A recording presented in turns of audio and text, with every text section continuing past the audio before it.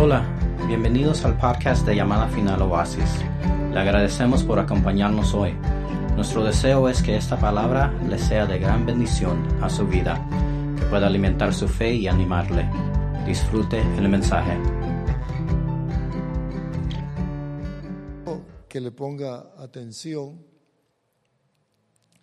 a esto que quiero hablarles en esta hora. Quiero hablarles acerca de la confesión. A veces sabe que son cosas que están en la Escritura, pero se nos van o no le ponemos toda la atención debida y nos perdemos muchas veces bendiciones que Dios quiere que nosotros seamos participantes, pero cuando no tenemos ese conocimiento, entonces desperdiciamos la palabra escrita. Y, por ejemplo, fíjese que, mire lo que dice la gente. La gente, cuando nosotros nos acercamos, la gran mayoría dice, ¿usted cree? Que le hacen una invitación y le dice, ¿quieres ir a la iglesia? Y ellos le dicen, no. ¿Por qué? Yo creo en Dios. Yo creo en Dios, dice. ¿Oh, sí? Oh, sí, yo creo en Diosito. Él es mi Diosito y lo alaban, ¿verdad? De alguna manera. Otros dicen, no, algún día a lo mejor tenga tiempo o pueda. Pero lo que quiero que vea es que la gran mayoría dice, yo creo en Dios, pero la verdad es que no le conocen. No le conocen. Si le conocieran, entonces fuera diferente. Mire, cuando nosotros conocemos a una persona y aquella persona nos puede favorecer en algo, la buscamos, queremos tener relación con ella, especialmente si es rico en posesiones, ¿verdad? Sabemos que si lo visitamos, algo nos va a dar, porque sabe que alguien que tiene no deja ir a nadie con las manos vacías. Algo que yo le he dicho a mi esposa es, nunca nos presentemos ante nadie con las manos vacías. Nunca. Ahora, ¿qué será presentarse entonces delante de Dios? Él da buenas cosas.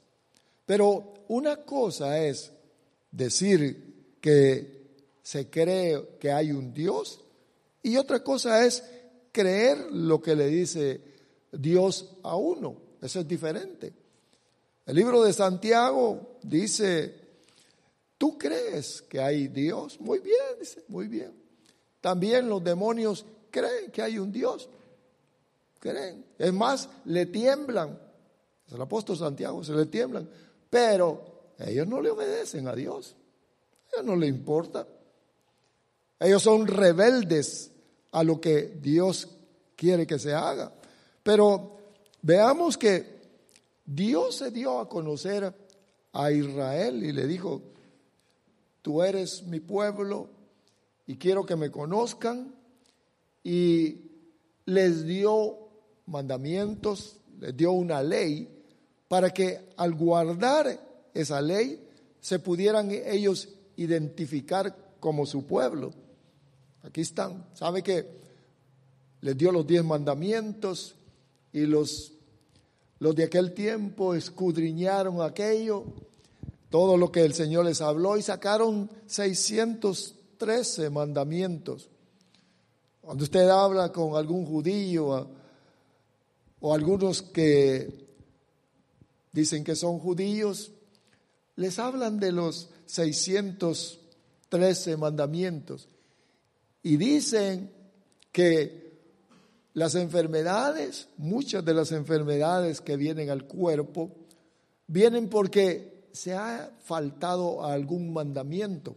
Mira qué interesante. Por eso que cuando ellos escudriñan aquello y ven este mandamiento produce esta enfermedad, hay que hacer conforme al mandamiento y la enfermedad se va. Vea qué interesante es. Pero al pueblo de Israel se le dio entonces la ley para que la guardara. Iba a ser la identificación que pertenecían al Dios Todopoderoso. Tenían que guardar la ley como su pueblo. Entonces ellos iban a ser bendecidos, como esto que les acabo de decir hace un momento. La ley, pero fíjese, hermanos, que la ley terminó. Así dice aquí la Escritura. Libro de Romanos capítulo 10 y versículo 4 es donde, bájenlo al 4 por favor. Romanos 10, 4, vea lo que dice. Mire qué interesante. Porque Cristo es el fin de la ley de Moisés, para justicia a todo aquel que crea. La ley terminó con la venida de nuestro Señor Jesucristo. Ahí terminó. Y comenzó un periodo en el cual iba a entrar en vigencia otra ley. ¿Se ha fijado cómo nosotros aquí en esta nación vemos cómo los legisladores, es decir, los que hacen la ley, cambian las leyes? Hay continuamente cambios dependiendo del presidente que llegue, dice, esta ley no me gusta, vamos a legislar y vamos a hacer otra ley.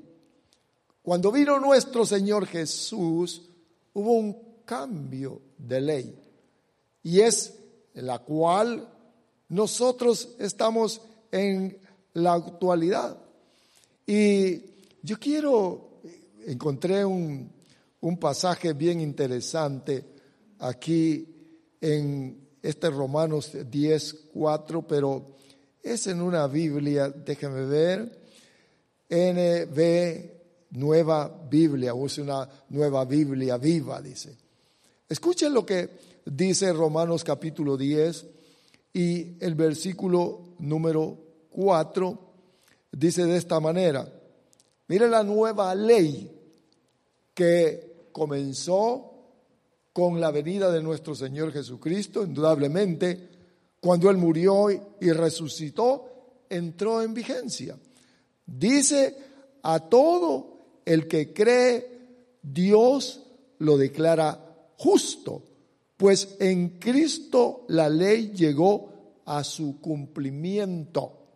Pero vea lo que dice, a todo aquel que cree, Dios lo declara justo.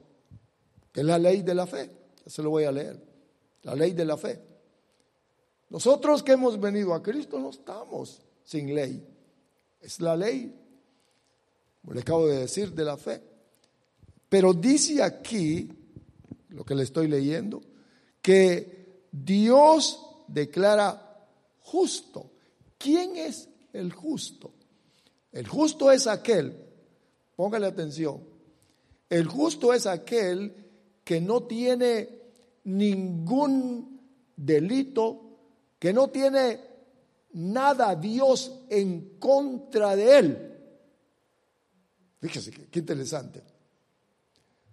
Podríamos nosotros pensar aquí o hacer una pequeña reflexión. ¿Somos justos nosotros delante de Dios? ¿Tiene Dios algo en contra de nosotros? En otras palabras, ¿tenemos algún pecado por el cual Dios pueda estar en contra de nosotros? Bien interesante, ¿verdad? Pero vea lo que dice, porque justo es que no hay ninguna razón para que Dios pueda castigar a la persona o corregirla. Eso es justo. Lo mira Dios, dice, no tengo nada en contra de él. Nada. Mire hermanos. Pero ¿cómo se logra eso? Mire la ley, esta ley de la fe. Dice a todo aquel que cree, Dios lo declara justo al que cree. ¿Pero cree en qué? ¿En qué? Porque esto es bien interesante a nosotros que estamos en Cristo, poderlo retener en el corazón, porque sabe que esto cambia, transforma nuestra manera de pensar. Al que cree, dice, la nueva ley es, al que cree, Dios lo declara inocente, sin mancha. Dice que a Noé era un hombre justo, y el que es justo delante de Dios, sabe que a Dios le gustan los justos. A Dios le gusta, le agradan los justos. Por eso es que nosotros debemos de ponerle atención a todo esto. Eso es lo que dice la Biblia aquí. Luego dice, Moisés describió a la persona que obedece la ley para que Dios lo acepte de la siguiente manera. Si una persona obedece la ley, vivirá por hacerlo. Hablando de la ley de Moisés. O sea que la ley se dio para que todos pudieran obedecerla, y por esa ley Dios los declaraba justos, tan limpios. Pero lo que sucedió es que la ley nadie la pudo cumplir. Ningún justo había, ni Moisés. Pero miren lo que dice seguidamente, versículo 6. Sin embargo, acerca de los que confían en Dios,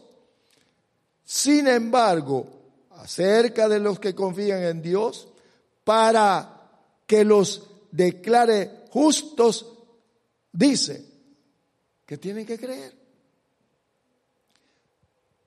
Para que Dios declare según la ley de la fe, tienes que creer y eres justo. Mire, hermanos, es complicado a la mente humana, porque ya le dije, muchos dicen, yo creo en Diosito, Él es mi papito, allá está en los cielos. Y usted se ha fijado cuando entran a la cancha de fútbol, todos se hacen una señal como diciendo, es para ti, Diosito, ¿verdad? Mire qué cosa. Entran al ring de boxeo, se hacen la señal para ti, hasta levantan la mano. Pero ¿es eso lo que nosotros encontramos en la Escritura? Por supuesto que no. Ahora, miremos entonces, hermanos, que hay una ley, la ley de la fe. Dice, así es lo que dice la Escritura. Sabiendo que el hombre no es justificado por las obras de la ley, sino por la fe de Jesucristo. Nosotros también hemos creído en Jesucristo para ser justificados por la fe. O sea, declarados sin culpa por la fe de Cristo. Por la fe. No hay ninguna otra manera. Algunos están buscando ser justificados o delante de Dios, que Dios les diga a ellos, o sentirse delante de Dios limpios de toda falta y decir, yo merezco el cielo, yo merezco. Pero fíjese que, miren lo que dice aquí, cuánta gente está sinceramente equivocada.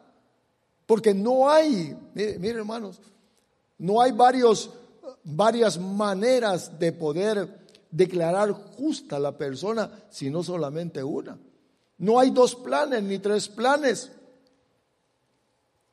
Aún los judíos en la actualidad, si no creen en Cristo, se van a perder. Solamente hay un método que Dios estableció, y es creer en nuestro Señor Jesucristo. Eso dice Gálatas 2:6, que no es por obras de la ley, por cuanto por las obras de la ley ninguna carne será justificada, sino por la fe de nuestro Señor Jesucristo, que ha sido dada para que le creamos a Él. Ahora, observemos entonces que la ley cambió. La ley actual es la ley de la fe. El ser humano delante de Dios es inocente de toda culpabilidad porque al creer en Jesús, entonces es declarado libre de toda condenación. Romanos capítulo 8 dice: ninguna condenación hay para los que están en Cristo Jesús. No hay nada, no hay absolutamente nada.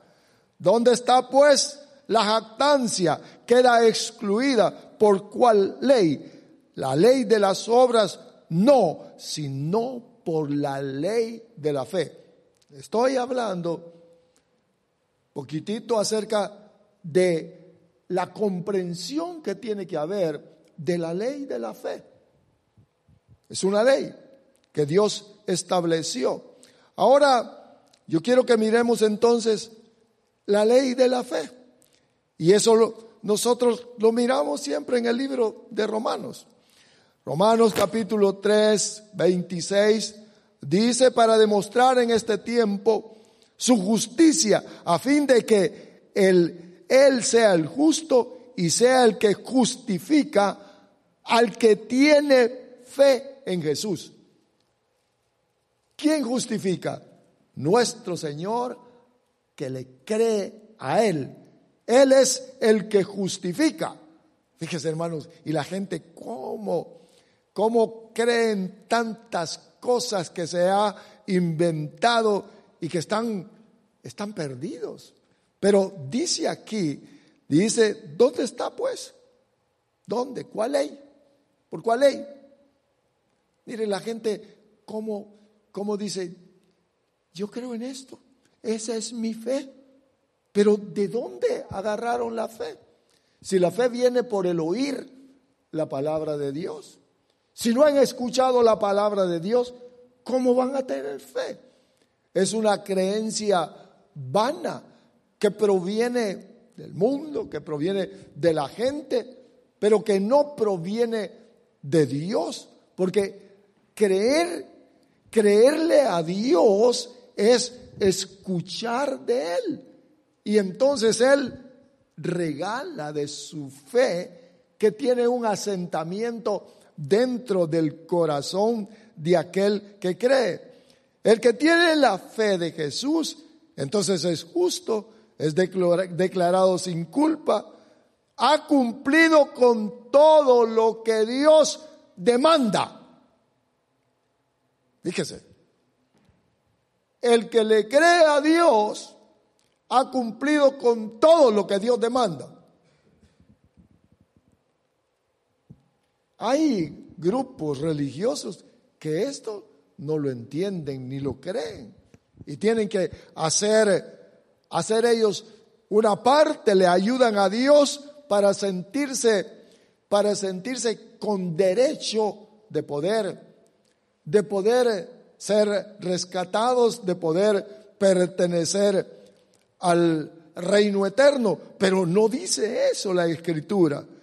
Todo lo que Dios demanda es la fe en Él, la fe en lo que hizo nuestro Señor Jesucristo. Y yo quiero, fíjese que le pedí estos dos depósitos ahí.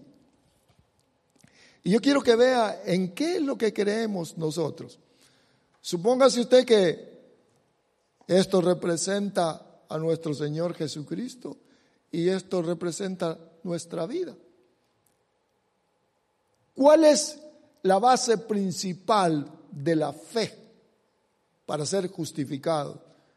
Yo, como un vaso, como un instrumento de pecado, estoy lleno de suciedad. Supóngase que esto está lleno de agua sucia, pero ¿cómo se puede hacer para limpiar el corazón, para limpiar los pecados de un ser humano? Tuvo que venir nuestro Señor Jesucristo para poder Él, mire la justicia y el método divino, y Él poder llevar toda mi suciedad. Y es como si yo vaciara todos mis pecados, los eché aquí en Jesús. Él me limpió, los agarró, porque la justicia divina exige, oiga bien, la justicia divina o la forma de Dios exige que todo pecado tiene que ser pagado. Todo pecado. Entonces Dios dice, muy bien, si este los paga, tiene que ir al infierno. Echa los pecados en Cristo. Viene Cristo y los va a pagar en la cruz del Calvario. Ahí pagó por todos los pecados. Él es el que llevó nuestras faltas. Y allá tuvo que morir en la cruz físicamente y en espíritu bajó al infierno, donde a cada uno de nosotros nos tocaba ir. Pero cuando usted y yo creímos en Cristo Jesús, nosotros no vimos, pero a Él se le cargó toda la suciedad. Todo. Cuando nosotros creemos en eso, somos declarados justos delante de Dios. ¿Verdad que el método es bien sencillo, pero bien complicado? Porque como no vemos nada físicamente, pero usted y yo, delante de Dios, los que hemos venido a Cristo, creímos, nos bautizamos, somos justos delante de Él. Amén. Somos justos. Ninguna condenación hay. No porque no seamos pecadores, porque continuamos echándole, mire, continuamos, otro pecado, continuamos echándole. Él, o sea que Dios, la justicia, el castigo de Dios cayó sobre Jesús, porque Él, siendo inocente, Él fue lleno de toda la inmundicia. Mire cómo lo habrá visto Dios, digo. Hijo, mire, por amor, ¿cómo estás? Debe de haber apartado su rostro, ¿verdad? Y cayó la muerte. La muerte es el pago por ser pecadores. Muerte física y la muerte espiritual. Bueno, Él no murió espiritualmente, pero sí bajó al lugar donde nosotros teníamos que bajar.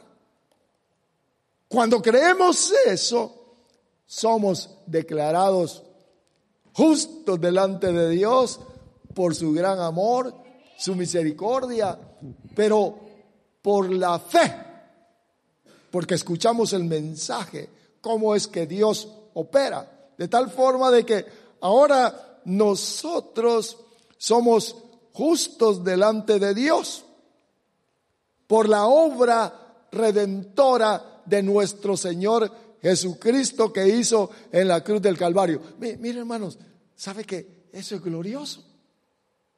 Es glorioso. Bendito sea nuestro Señor Jesucristo. Amén. Amén. Ahora, yo quiero que déselo fuerte al Señor.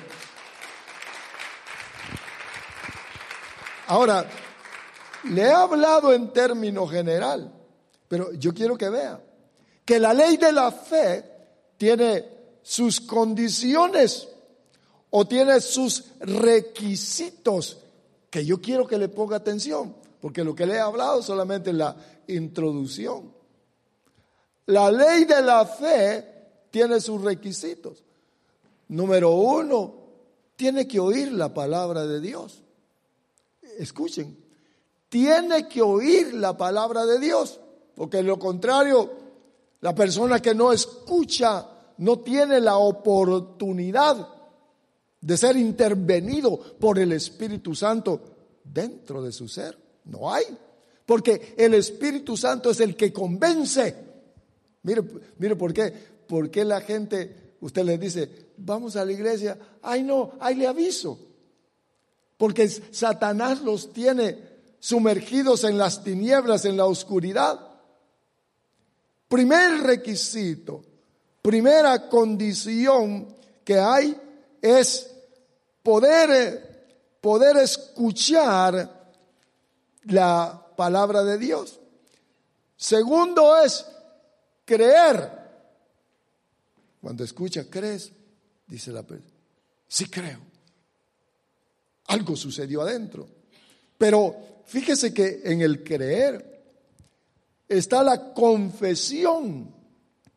Porque cuando la persona cree, va a confesar con su boca. En la boca está la declaración de lo que uno ha experimentado internamente. Por eso que me llamaba la atención a mí esto de la confesión, que eso es lo que el versículo que leímos. Indudablemente que después de la confesión viene obedecer.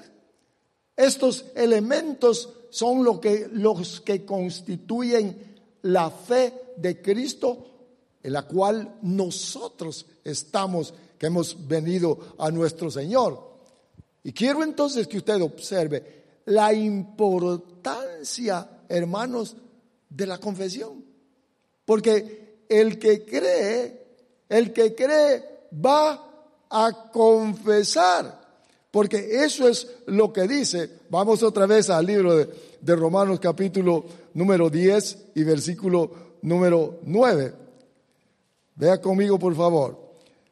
Romanos capítulo 10 y versículo 9. Eso es lo que dice ahí. Mire. Que si confesares con tu boca. Mire hermanos. Qué sencillo lo que quiero compartirle. Es tan sencillo, como se lo dije, que se nos va y no cuidamos a veces lo que sale de nuestra boca. Que si confesares con tu boca que Jesús es ¿qué? El Señor o mi Señor. Por eso es que las personas que vienen a Cristo Jesús tienen que confesar que Jesús es su Señor. Podríamos decir en términos aquí humanos que Jesús es el dueño, que Jesús es el patrón, que ya no somos, que ya no somos esclavos de Satanás, porque aquel que no ha venido a Cristo y ha confesado que Jesús es el Señor, tiene al señor diablo, quien lo manipula, a quien le da la vida. Dice ahí que el que confiesa con la boca, acuérdese que aquí está el corazón, y a usted lea Romanos capítulo número 10, porque ahí le explica todo. Dice que aquí está el corazón, cerca está el corazón de la boca. El que confiesa, el que declara con su boca lo que ha creído. Mire qué cosa. Lo que llegó adentro, la evidencia de aquello que fue plantado adentro del corazón. Esa es la confesión que sale por la boca, la publicación. Usted y yo debemos de confesar que Jesús es el Señor. ¿Puede decir Jesús es mi Señor? Jesús es mi Señor. Le pertenecemos a Él. A veces como que se hace duro, ¿verdad? Le pertenecemos a Él. Somos de Él. Él pagó por nosotros. Fíjese que cuando decimos eso, estamos proclamando nuestra unión con Cristo. Mire, como que nos hubieran pegado con un pedazo de cinta adhesiva. Estamos así. ¿Cómo se dice en inglés? ¿Bondage? ¿Cómo dice en inglés? ¿Sí? ¿Bondage? Unidos, pegados, soldados a Él. ¿Cómo dice? ¿Melted? ¿Sí? ¿Bondage? Cuando confesamos eso, es la realidad de lo que ha pasado dentro del corazón. Oiga, qué bonito. La confesión. Cristo es mi Señor. Seguro que sí, Él es nuestro Señor. Pero ¿de cuándo ocurrió eso? Cuando escuchamos el mensaje y que hizo una transformación adentro del corazón. Mire, hermanos. ¿Sabe que al diablo no le gusta que confesemos que Él es el Señor? ¿Sabe que cuando estamos cantando estamos confesando a nuestro Señor? Él es grande, Él es bueno, es misericordioso. Por eso es que el diablo quiere que, mire, es más, en muchas congregaciones ya ni cantan, ya no hay confesión, todos callados. Dicen amén. La confesión es importantísima. Es importantísima. Porque es esa obra adentro. Ay, hermanos amados. ¿Cómo se va a estar callado sin confesar que Él ha hecho algo dentro de nosotros? Fíjese, hermanos, haga esta prueba. Mire, cuando usted le diga un mensaje a alguien o le diga, te invito a la iglesia. No, le va a decir, yo tengo a Diosito. Desde que nací lo tengo en mi corazón. ¿Oh, sí? Ahí lo tienes en tu corazón. Pregúntele, ¿eres salvo? Oiga, esa pregunta es fundamental. Nadie lo sabe, le van a decir. O le dicen, no lo sé. ¿Sabe? Que no tienen fe dentro de su corazón. No hay esa realidad. No está ahí. No son salvos. ¿Ve por qué es tan importante comprender esto? Mire lo que dice. Que si confesares con tu boca que Jesús es el Señor y creyeres en tu corazón, o sea que con el corazón se cree. Ahí está. El corazón es el receptor de la palabra de Dios. El corazón es el storage donde está la realidad de cada ser humano. Por eso es que cuando agarran a un delincuente, a un criminal o cualquier persona, ¿qué es lo que quiere saber la policía? ¿Te declaras culpable o inocente? Por su boca, de su boca sale la confesión. Si es mentiroso y los convence, le dice, no, yo no fui, nunca he hecho nada. Los puede convencer, pero a Dios no lo engaña. ¿Sabe qué? Dice Proverbios 20:27, me parece, 20:27. Dice, lámpara del Señor es el espíritu del hombre. Dios ha puesto dentro de nuestro ser una lámpara que escudriña todo. Ni los brujos ni nadie puede saber. Solamente Dios, porque el espíritu del hombre es la lámpara que Dios usa.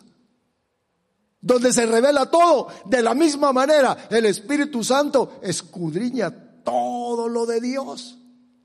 Y dice que nos lo hace saber. Los pensamientos de Dios, los deseos de Dios, las profundidades de Dios por el Espíritu Santo. Pero yo quiero que vea que la confesión es el resultado. Por eso es que, ¿quiere usted conocer a alguien? Se los he dicho otras veces, déjenlo que hable. Nuestro Señor dijo, de la abundancia que hay en el corazón, habla la boca. Mire que es bien sencillo, ¿verdad? Es bien sencillo. ¿De qué habla? Quiero yo saber qué es lo que tiene un joven en su corazón. ¿Y qué tal las chivas o qué tal los chivos? Oh, inmediatamente se abre la puerta del corazón y empiezan a hablar de fútbol y de tanta cosa, ¿verdad? O de carros. Eso es lo que abunda. Hablamos de Cristo. Y ya se van yendo. Ya la reunión ya se puso extraña, pesada, ya cada quien se va retirando, porque adentro no hay una identificación. No está la fe, no está ahí la ID de que es de Dios. ¿Te recuerdas? Le dije, pregúntele a alguien que lo invite, ¿eres salvo? No lo sé todavía. Cuando lleguemos allá arriba, allá nos va a decir, solo Diosito sabe. Eso no dice la Escritura. El que confiesa con su boca, ese es salvo. Es salvo. Los miro callados. Bendito sea nuestro Dios. Ahora, la confesión con la boca, pero fíjese, dice que le levantó de entre los muertos, que resucitó. Quiere decir que cuando nosotros miramos esto, porque este es un versículo nada más, la confesión y creer en el corazón dice que es salvo. Fíjese que somos libres. ¿Sabe que hay liberación? Por eso que nosotros debemos siempre confesar, Él es mi Señor. Él tiene cuidado de usted y de mí. Es una confesión. Nuestro Señor pagó por todas nuestras faltas, llevó nuestras enfermedades. ¿Oyeron? Eso tiene que estar en el corazón. Porque Él llevó todo, nos liberó de todo. Ay, hermano, ¿y por qué me enfermo? ¿Y por qué estoy así? Porque no tenemos fe. Ahora yo quiero que vea, porque estoy hablando de la confesión. Nosotros debemos de confesar, Él es mi cuidador. ¿De quién temeré? ¿De quién? ¿Quién le podría hacer daño? Nadie. Nadie. ¿Qué es lo que tenemos dentro del corazón? ¿Temor? ¿A qué? ¿A la muerte? ¿Al diablo? ¿A la falta de trabajo? ¿A la migración? ¿A quién? Si Él, mire hermanos, si estamos pegados a Él, estamos unidos a Él. Pero, ¿cuál es la confesión? Ay, hermano, yo creo que a lo mejor Diosito me dejó. ¿Cómo? Yo no lo siento. Es que la fe no se siente. Por eso es que la fe, un requisito que tiene la fe es, que es lo que estaba viendo y les estoy compartiendo, es confesar. Confesar. ¿Han escuchado de la ley de la atracción ustedes? Levanten la mano los que han escuchado de la ley de la atracción. Solo, tiene bastante información o poquita. Poquito, yo también poquito. Pero el mundo se ha buscado algunas cosas como la ley de la atracción, en la cual dicen, confesamos y creemos, pero es una creencia sin Cristo, una creencia en la cual no está la palabra de Dios. ¿Y sabe que dicen que les va bien? Este día me va a ir bien, se levantan en la mañana, gracias, yo no sé quién le darán gracias, quizás a la naturaleza, no lo sé, pero se levantan con confesión. ¿Y los testimonios cuáles son? Que les va bien. Que les va bien. Me está yendo bien con la ley de la atracción, porque es una ley, dicen, del universo. Pero la única ley que hay que realmente Dios la ha establecido es la ley de la fe. Y en la ley de la fe está la confesión.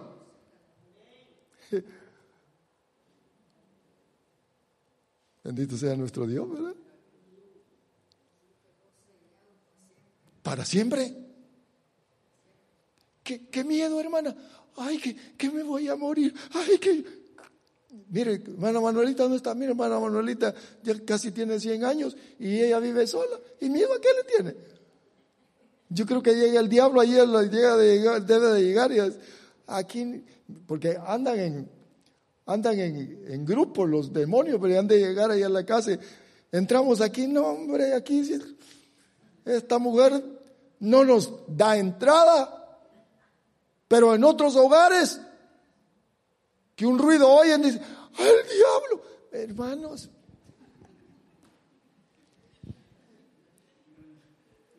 si Él está con nosotros, ¿quién contra nosotros? Por eso es que tiene que haber confesión, no basada en sentimientos, sino en lo que dice Dios. En lo que dice Dios. Si nos ha rescatado, ha dado vida eterna, hermanos, ¿cómo no nos va a dar todo lo demás? Pero yo quiero que vean la importancia que hay, que nosotros lo publiquemos, porque la publicación es la evidencia de lo que está dentro. Cuando hablamos fracaso, eso es lo que tenemos adentro. Hermanos, no sé cómo me irá a ir, a lo mejor me va mal, pero primeramente Dios. Oiga, hermanos, nosotros en Cristo Jesús, el diseño es para que nos vaya bien. ¿Oyeron? Para que nos vaya bien. Por la confesión. Eso es fe. ¿Me dejará el Señor? ¿Me irá a ir mal, Señor? Usted dice, ¿y en quién crees, hijo? Me gusta ese canto que dice, abrió el mar para que caminemos. El mar es lo imposible. Se nos ha abierto el mar.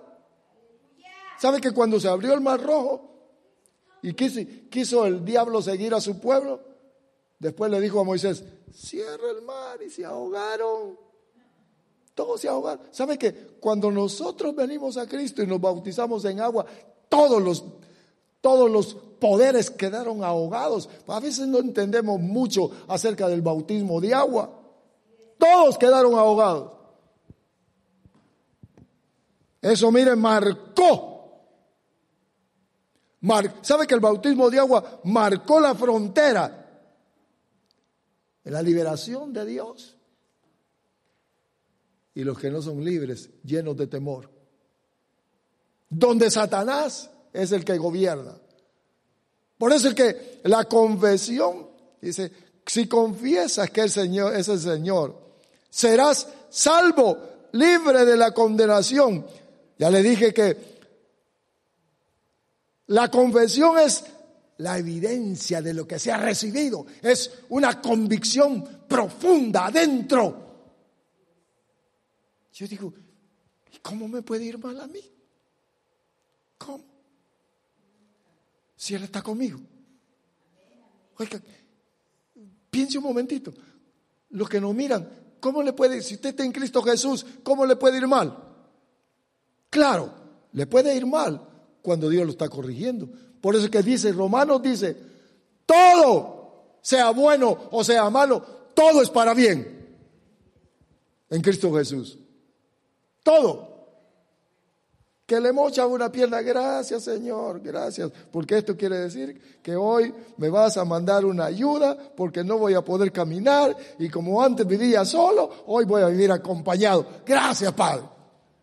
Que le chocaron su carro, oh, gracias Señor. ¿Cómo quedó hecho pedazo? No sirve para nada. Pero eso quiere decir que me vas a dar uno nuevo, porque como somos tan, ¿verdad?, arraigados a lo viejo, que dice, le voy a quitar este carro viejo para que me pida uno nuevo y no le atinamos. Ay, Señor, ¿y ahora quién podrá ayudarme? ¿Y ahora quién me va a llevar? Y lo primero que dice, ya no voy a la iglesia. No le atinó. Y Dios le quiere dar un carro nuevo. ¿Oh, sí? ¡Claro! Fíjense, hermanos, que siempre había comprado carros viejos, los arreglaba. ¿Y por qué no carro nuevo? No quiero estar endeudado, no quiero compromiso. No.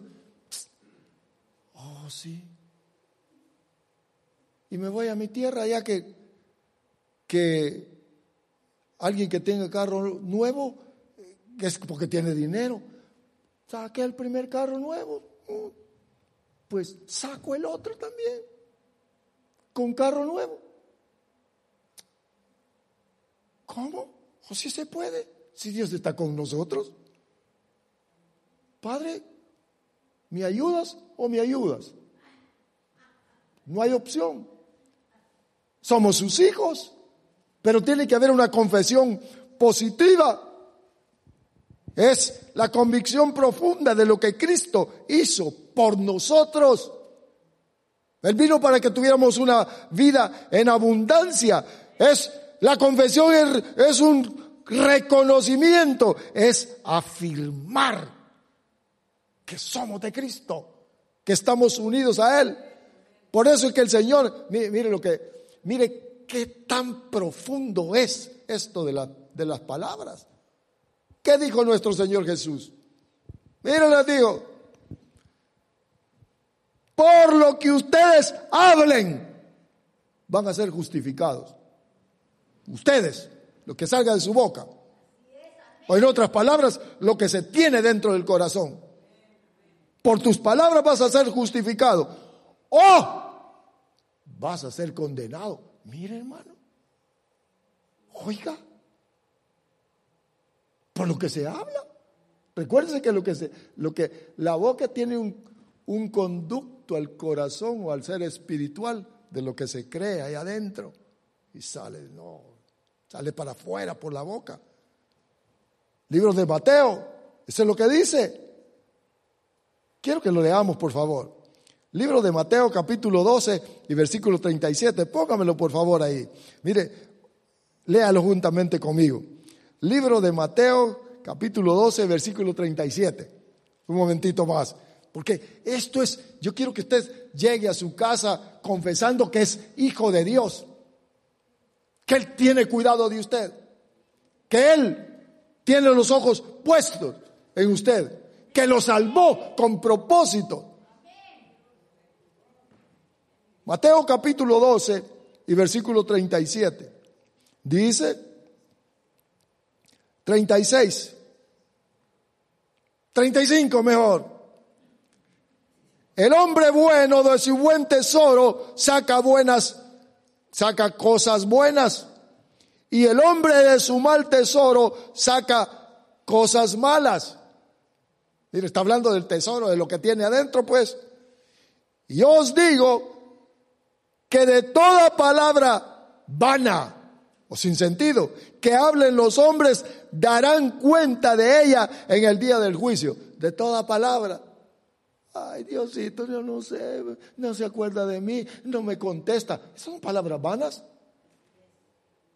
¿Y lo que dice? Versículo 37.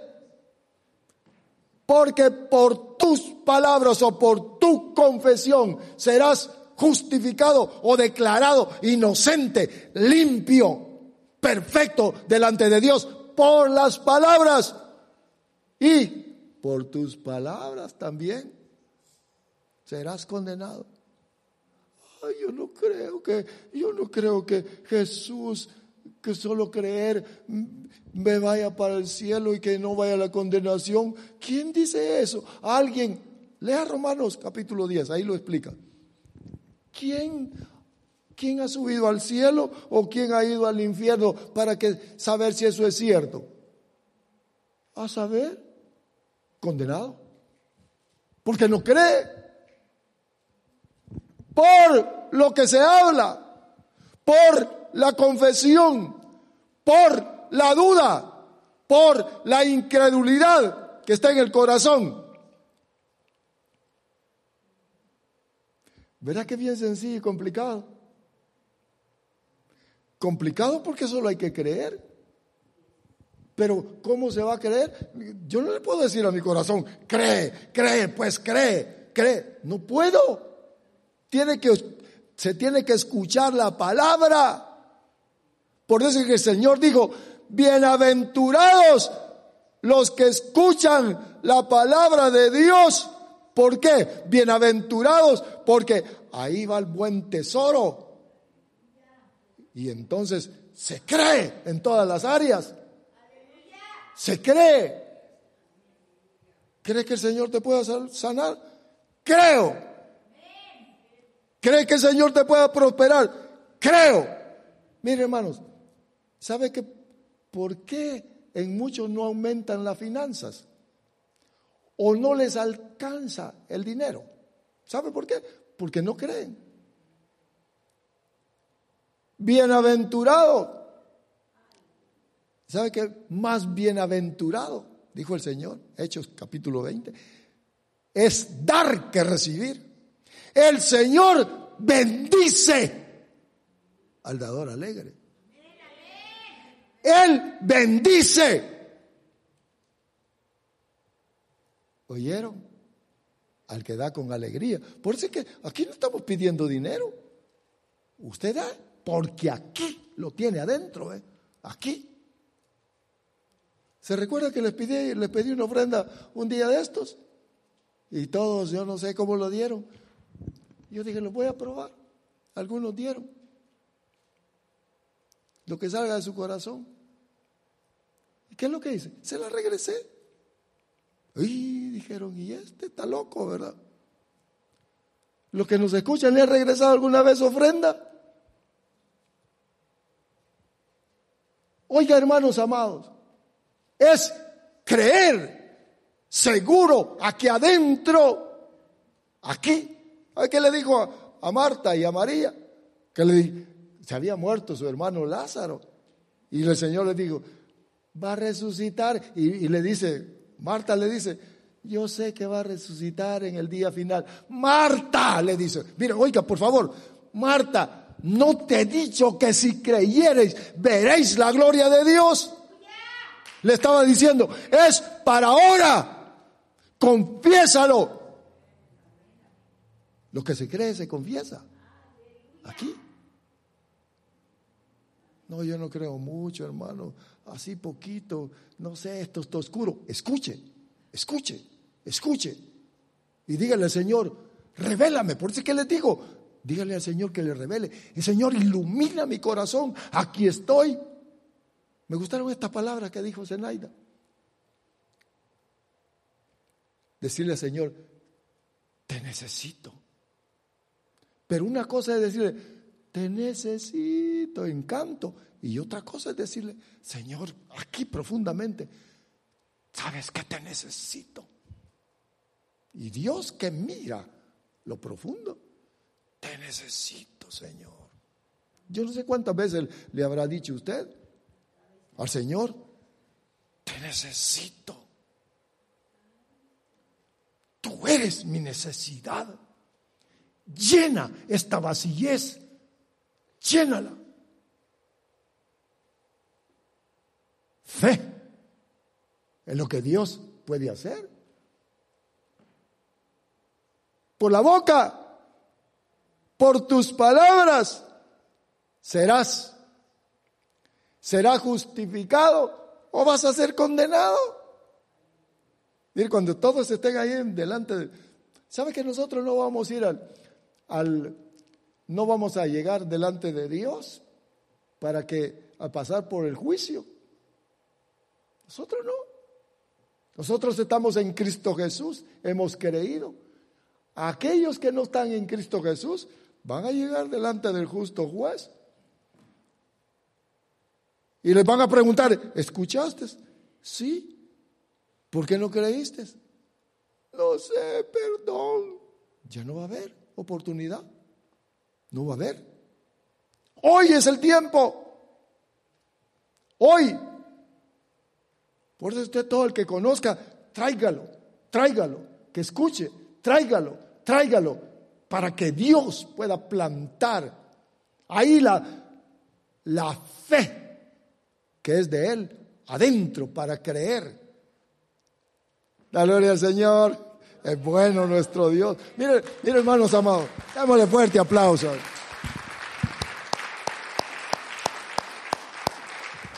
Gloria a Dios. Miren lo que dijo Salomón.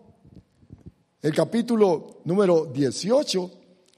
Salomón dijo estas palabras que están en armonía. Acuérdense que es del antiguo pacto, pues. Muerte y vida, Proverbios 18:21, están en el poder de la lengua o en lo que se habla. Y los que la aman comerán de su fruto. Los que lo aman, muerte por la boca, vida por la boca. Nosotros debemos de hablar. Miren, lo que tienen sus niños pequeñitos. Hijo, usted va a ser siervo, usted va a ser sierva de Dios. Oren por ellos bendiciéndolos. Mire cuántos padres maldijeron a sus hijos. Borracho igual que tu padre vas a ser. Porque como les caía mal el papá, maldijeron palabras de muerte sobre sus hijos.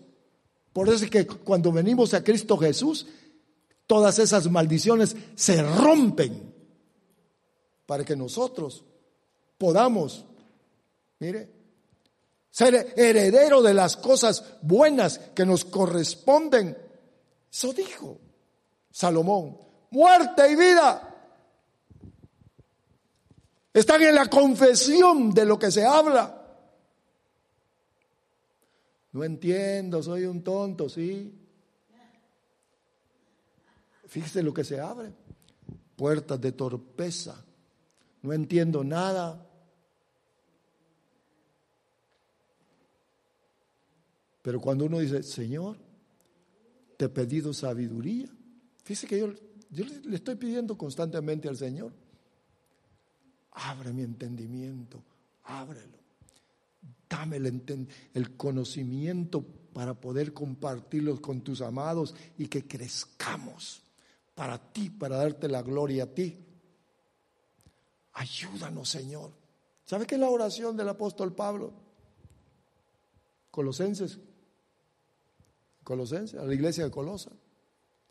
Nosotros debemos de, Señor, dice tu palabra. Ahí dice tu palabra que si pedimos sabiduría, tú nos la darás. Yo creo. Abrimos la puerta del conocimiento de los misterios de Dios.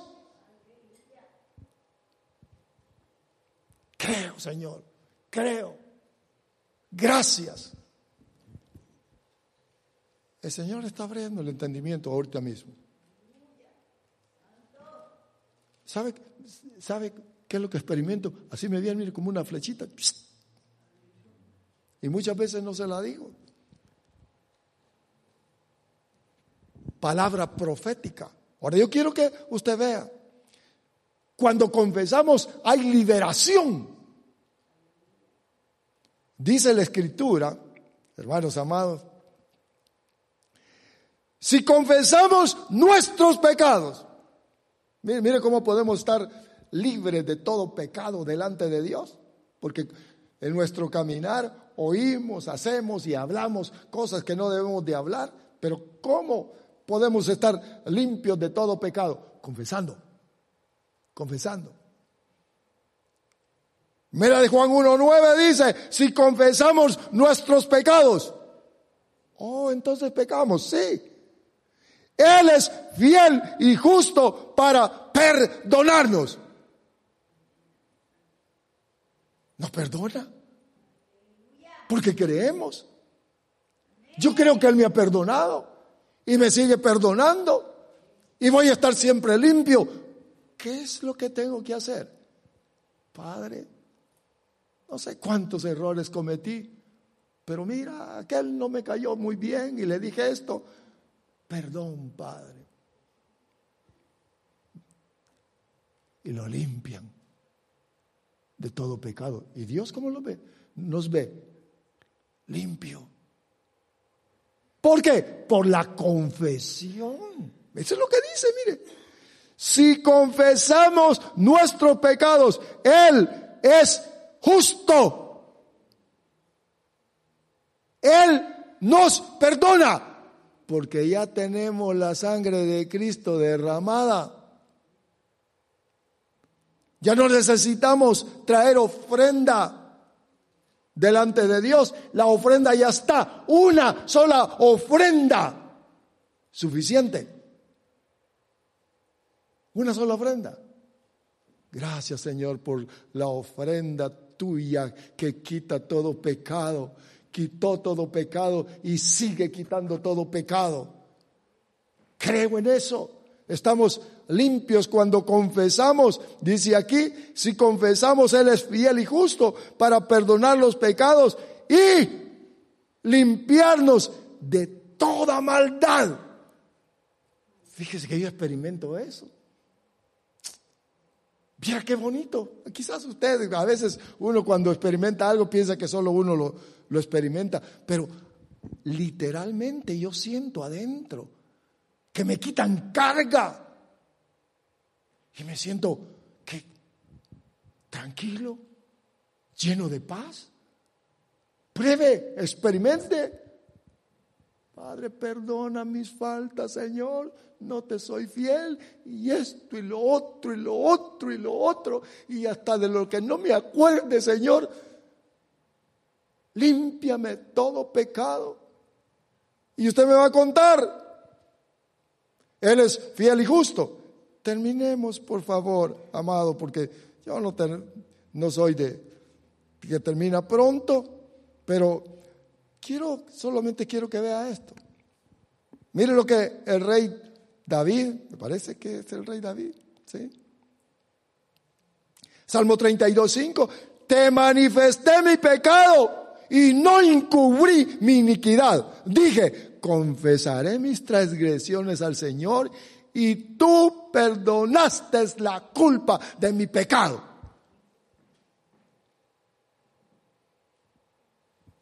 La confesión. Dios está esperando que uno ponga el corazón a través de la confesión, que declare lo que uno tiene adentro, que estoy, Señor. No es que Él mire y diga, pues si es mi hijo lo voy a perdonar. Tiene que haber confesión. ¿Oyeron? ¿Oyeron, amados? Tiene que haber confesión. ¿Y qué? ¿Y qué es lo que sucedió aquí? ¿Qué es lo que sucedió? Dice, y tú perdonaste la culpa de mi pecado. Mira, hermanos, yo no sé si usted cuando estaba pequeñito alguna vez lo castigó. ¿Sabe qué es? Lo castigaron sus padres. ¿Sabe que eso es una bendición? Que los padres, cuando uno cometió un error, venía, mi mamá agarraba un cinturón y me daba. Mi papá era más brusco, pero me corrigieron de como ellos pensaban que era lo normal. Pero algo que yo podía experimentar era que me ponía a llorar. Quizás no tanto por el golpe, sino, ¿verdad?, por la agresión. Y me agarraba a mi mamá y le decía a mi papá, así no, viejo, así no lo castigues. Y entonces me jalaba a mi mamá y me llevaba yo, así como le hacen los niños, ¿verdad? Y ya llegaba y me abrazaba y me contemplaba, quitaba toda culpa de mí y la culpa le caía al papá, porque me había castigado. Ya no era tanto lo que yo había hecho, sino lo que él había hecho conmigo. Pero lo que le estoy marcando es cómo le cae a uno el consuelo. ¿Cuánto más Dios? ¿Cuánto más Dios? La confesión trae, porque eso es lo que dice Salmo 32. Oiga, hermanos amados, la confesión trae perdón y paz. Oh, qué bien. Comía y me iba a dormir toda la tarde después de la tunda que me habían dado. Aprendamos a usar la boca. Aprendamos a usar. Usted va a ver. Padre, mira lo que siento aquí adentro. No puedo, no los tolero. Y usted sabe cuántos problemas tenemos. Pero tú no eres así. Perdona mi falta. Ah, cómo le agrada a Dios. ¿Sabe, hermanos? Porque aquí está la Escritura. ¿Cómo le agrada a Dios? Porque es la ley de la fe. Y la ley de la fe tiene su requisito. Yo diría que es quizás el principal, que es la confesión. La confesión. Cuando confesamos, el perdón y la paz viene a nosotros. Y se van todas las opresiones. Hay liberación. Se van. Aprendamos la confesión, porque es parte fundamental de la fe de nuestro Señor para vivir una vida victoriosa. Amén. Démosle un fuerte aplauso a nuestro Dios.